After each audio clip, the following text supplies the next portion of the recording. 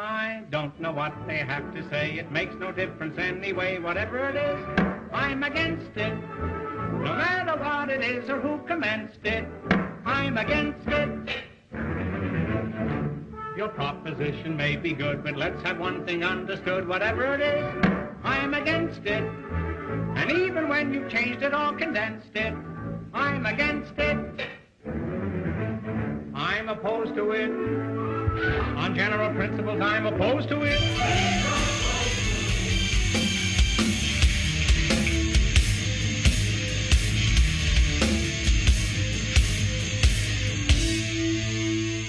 Hey, I'm Michael Patton. I'm really excited about this because I am going to be able to shut down everything that Samson says. And I should be able to do that because I'm the president of Credo House Ministries, and I've got this THM from DTS. Now listen to what he has to say.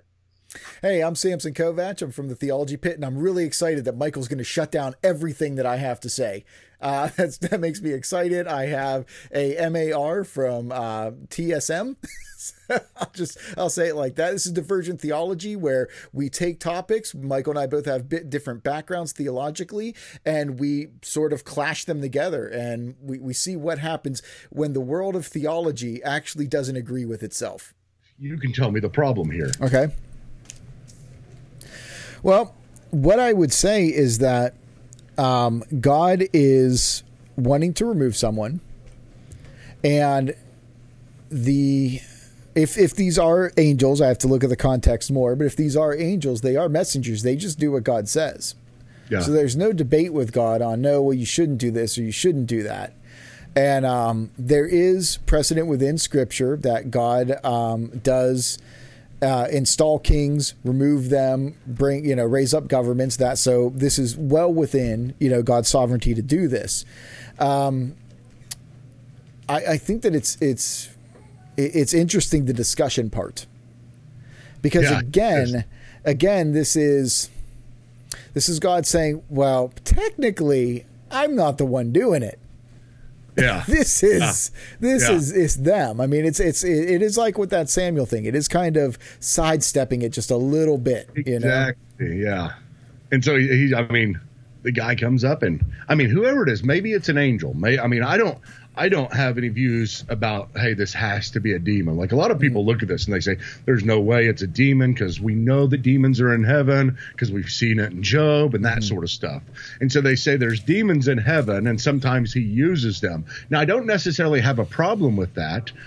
Because I agree, there's oftentimes where the entire host may present himself before God, good and bad angels.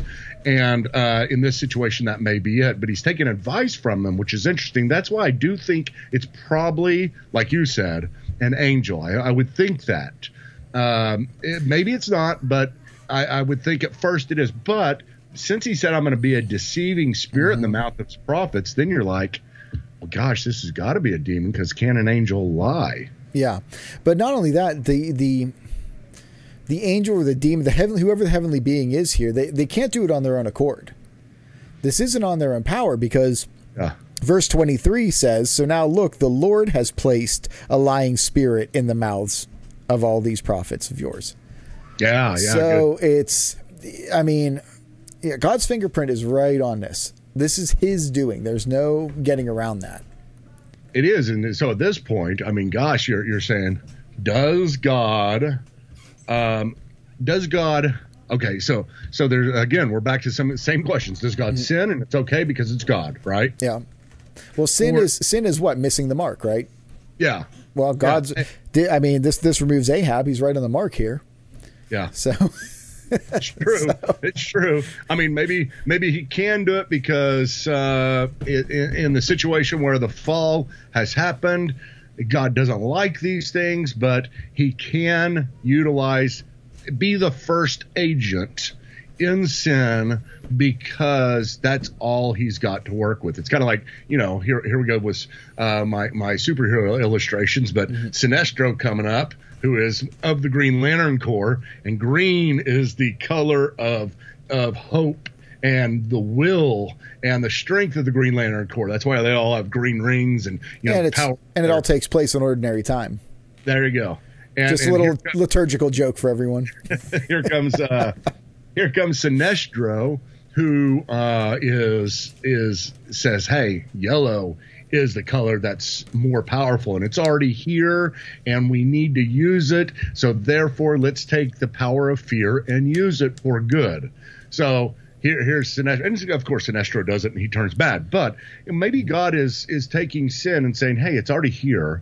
I'm just going to grab a hold of it, and I would never start it in the first place, but since it's already going on, I'm going to have to either be the first agent of it, or another option is maybe he's not the first agent, he's the second agent, allowing for it and using it. Mm-hmm. And so then we come up with this principle, and this is the principle that I'm kind of like, I grab a hold of and I say, I think that generally speaking, this is right, theologically, I think, and that is that God uses sin in this world to accomplish his will, and if he didn't use sin, he wouldn't be able to use any of us. He would not be working. He has to utilize sin, but not as the first agent, but because it's already here. Because it's already infected the world, he can move one sinner to one place and another place. They're already going to be sinning. But the problem is, I would think at this point, you would have to move this angel to the demonic realm. Yeah, but I mean, okay, just take a step back here.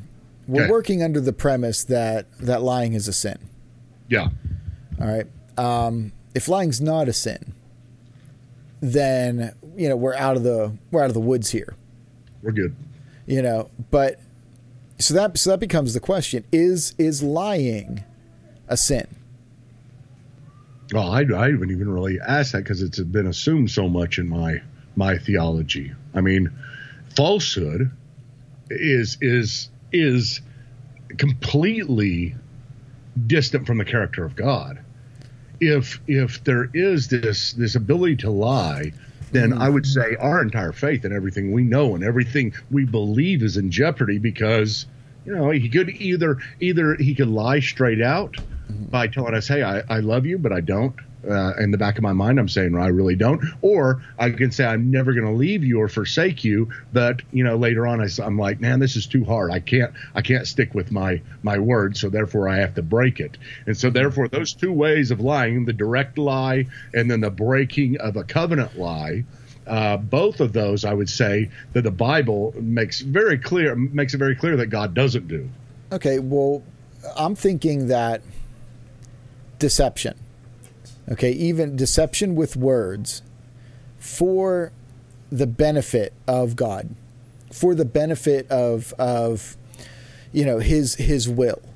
Yeah. Because we have cases, you look at Jacob, okay, he's you have him as a trickster, a deceiver, right? And God smiles on that. You have let's just take it into a modern day thing right now, okay? A deceptive understanding of Christianity would be that you have to put your faith in Christ in order to be saved, and you have to do a whole bunch of other stuff. Let's say always wear a purple shirt. Okay, you always have to. And so now there's a form of Christianity out there where everybody always has to wear a purple shirt, okay? Now, the people that don't wear the purple shirts are the ones that are out there, they're doing bad stuff. They're leaving the faith. They're doing all these things. So now telling people, if you don't wear a purple shirt, you're going to hell. Yeah. Okay. Now that's deception. That's a lie. That's not true at all. But yet, if people are doing it to wear a purple shirt and in order to stay faithful to Christ, is that a type of deception it's a type of lie. It most definitely is. But that would be the same thing as like making up a whole bunch of different laws to keep a barrier around the actual core tenet of the laws so that you don't cross them. You see what I'm saying? So it's lying, but it's deception, but it's for a particular purpose, towards the will of God, rather than a lie that is for self gratification or for gaining something just for yourself. Yeah. Yeah. It's a wrestling match you have here because you do have sin in the world, and you might say, well, God, I mean, does God use sin? Does God bring about? I mean, it comes down to just normal stuff. I mean, I go all the way back and think. I've thought about this a whole lot in my life, and I may have even already said this on the show because somehow I always bring it up. But with my sister Angie, whenever she committed suicide, and people telling me this was not God's will. He didn't want this to happen, and I'm always like, I hope it was God's will, and I hope that he brought it about for a purpose. People would say to me, you can't believe that because you can't believe that God would bring about some type of sin in order to bring about his purpose. He cannot do that. He would not make Angie depressed in order to, have her die, and then just because it would make me and my sisters and everybody more empathetic or whatever else, whatever the goal was. I'm not saying I know the goal in it, but I'm just saying this is what we think oftentimes. And God maybe uses it after the fact, but he doesn't kind of bring it about in any type of encouraging type fashion. But isn't that exactly what he did with Pharaoh?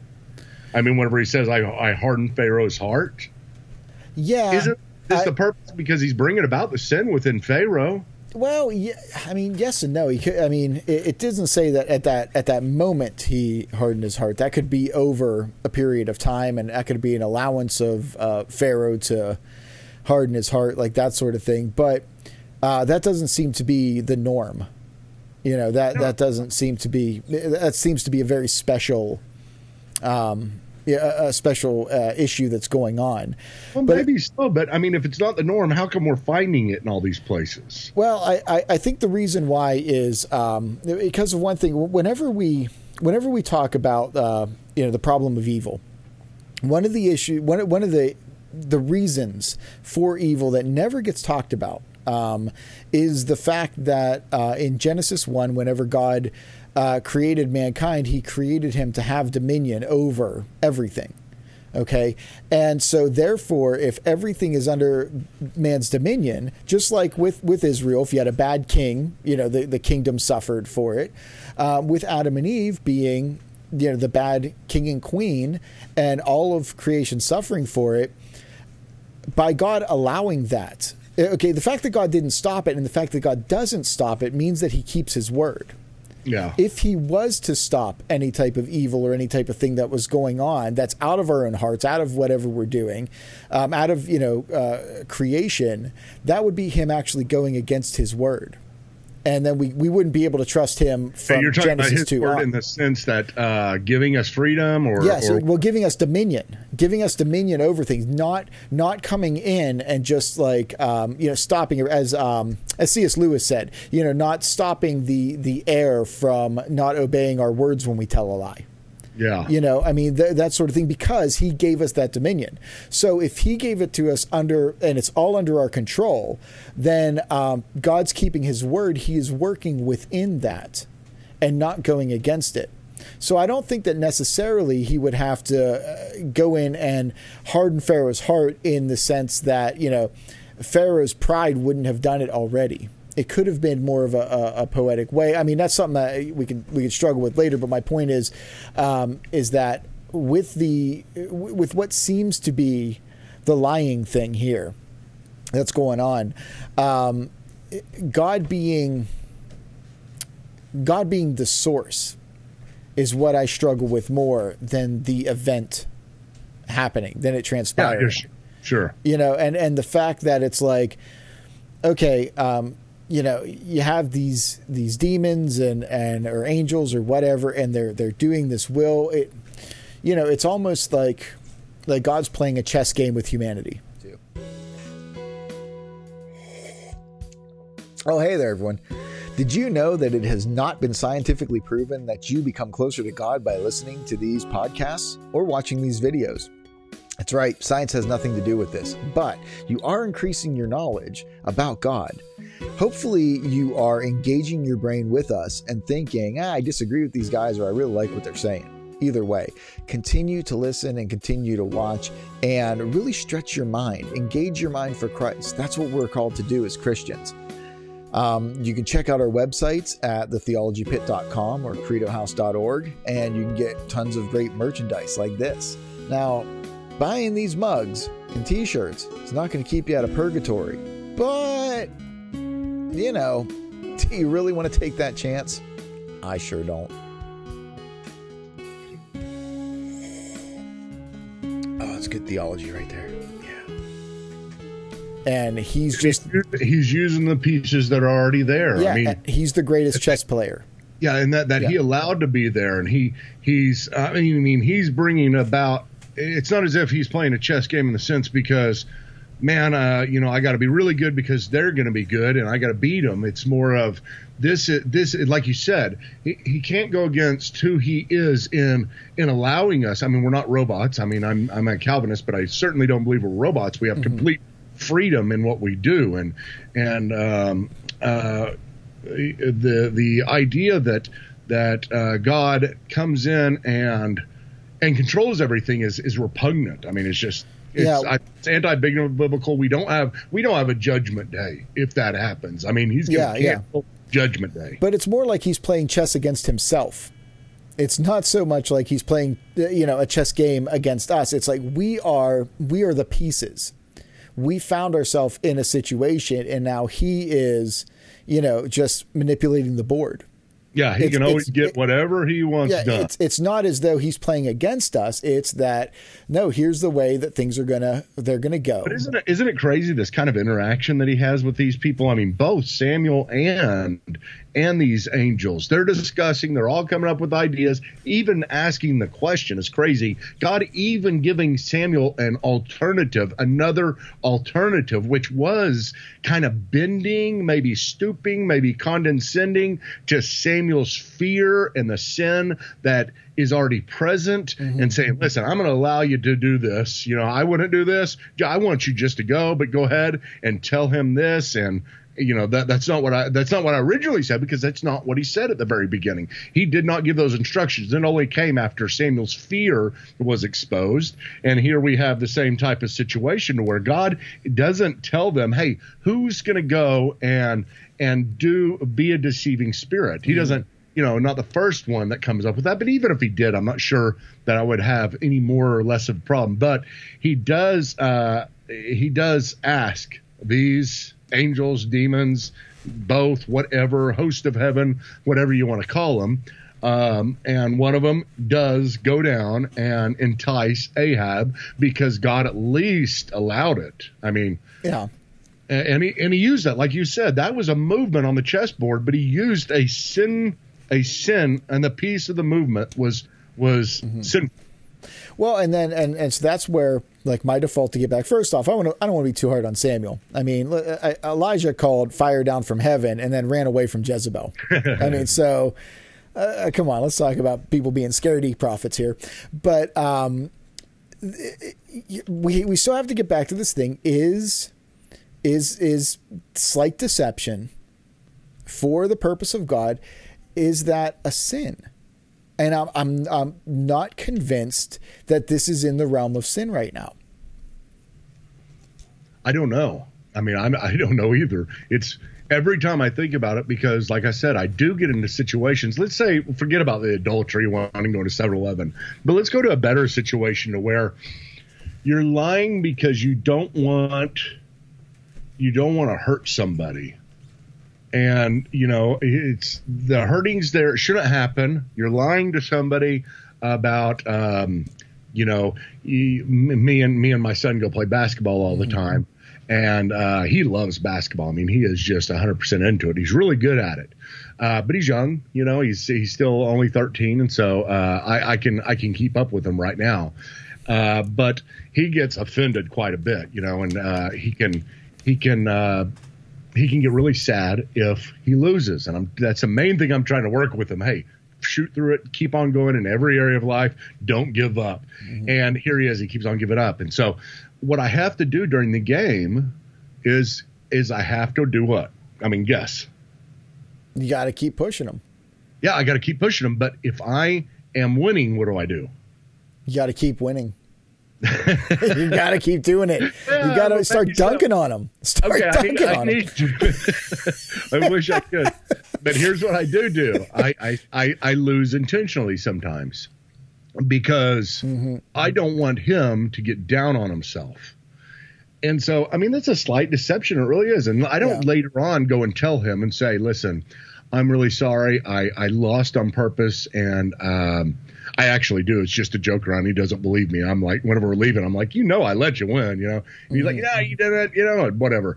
But I mean, even whenever I do, I don't go later on and tell him the truth because, like lying to somebody for a fun surprise birthday party is okay as long as you correct it later on, or kidding with somebody, like, you come home and you tell somebody something that you did that was that they wouldn't be able to believe, like, hey, I just went up and bench pressed 400 pounds, Will, and my other son.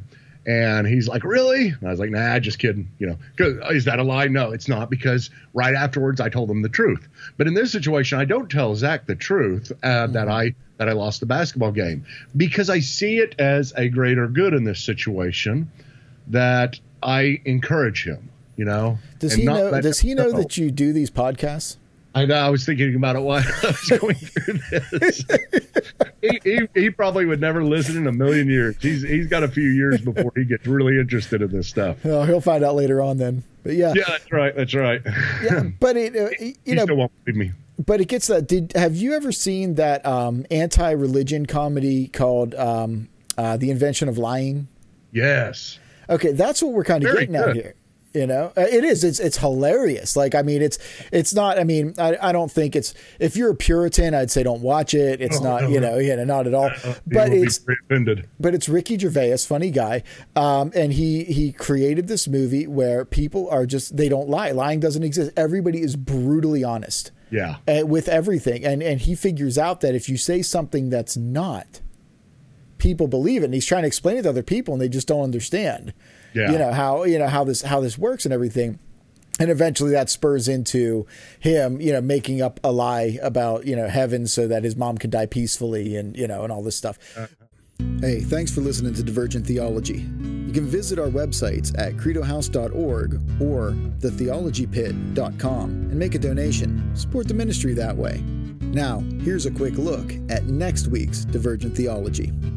You see, and so it's just this inherent trust that we have that people are telling the truth, that there are scriptures like Titus chapter 1, verse 2 that says, the hope of eternal life, which God, who cannot lie, promised long ago. Well, why does it matter that he can't lie? Because he promised us eternal life. And if he could lie, then we're in big trouble. And so I mean, if I give a defense of that, that's probably where I would go to, is both natural theology and, some kind of the assumption within all of Scripture. Yeah. Somebody lied, that's wrong. But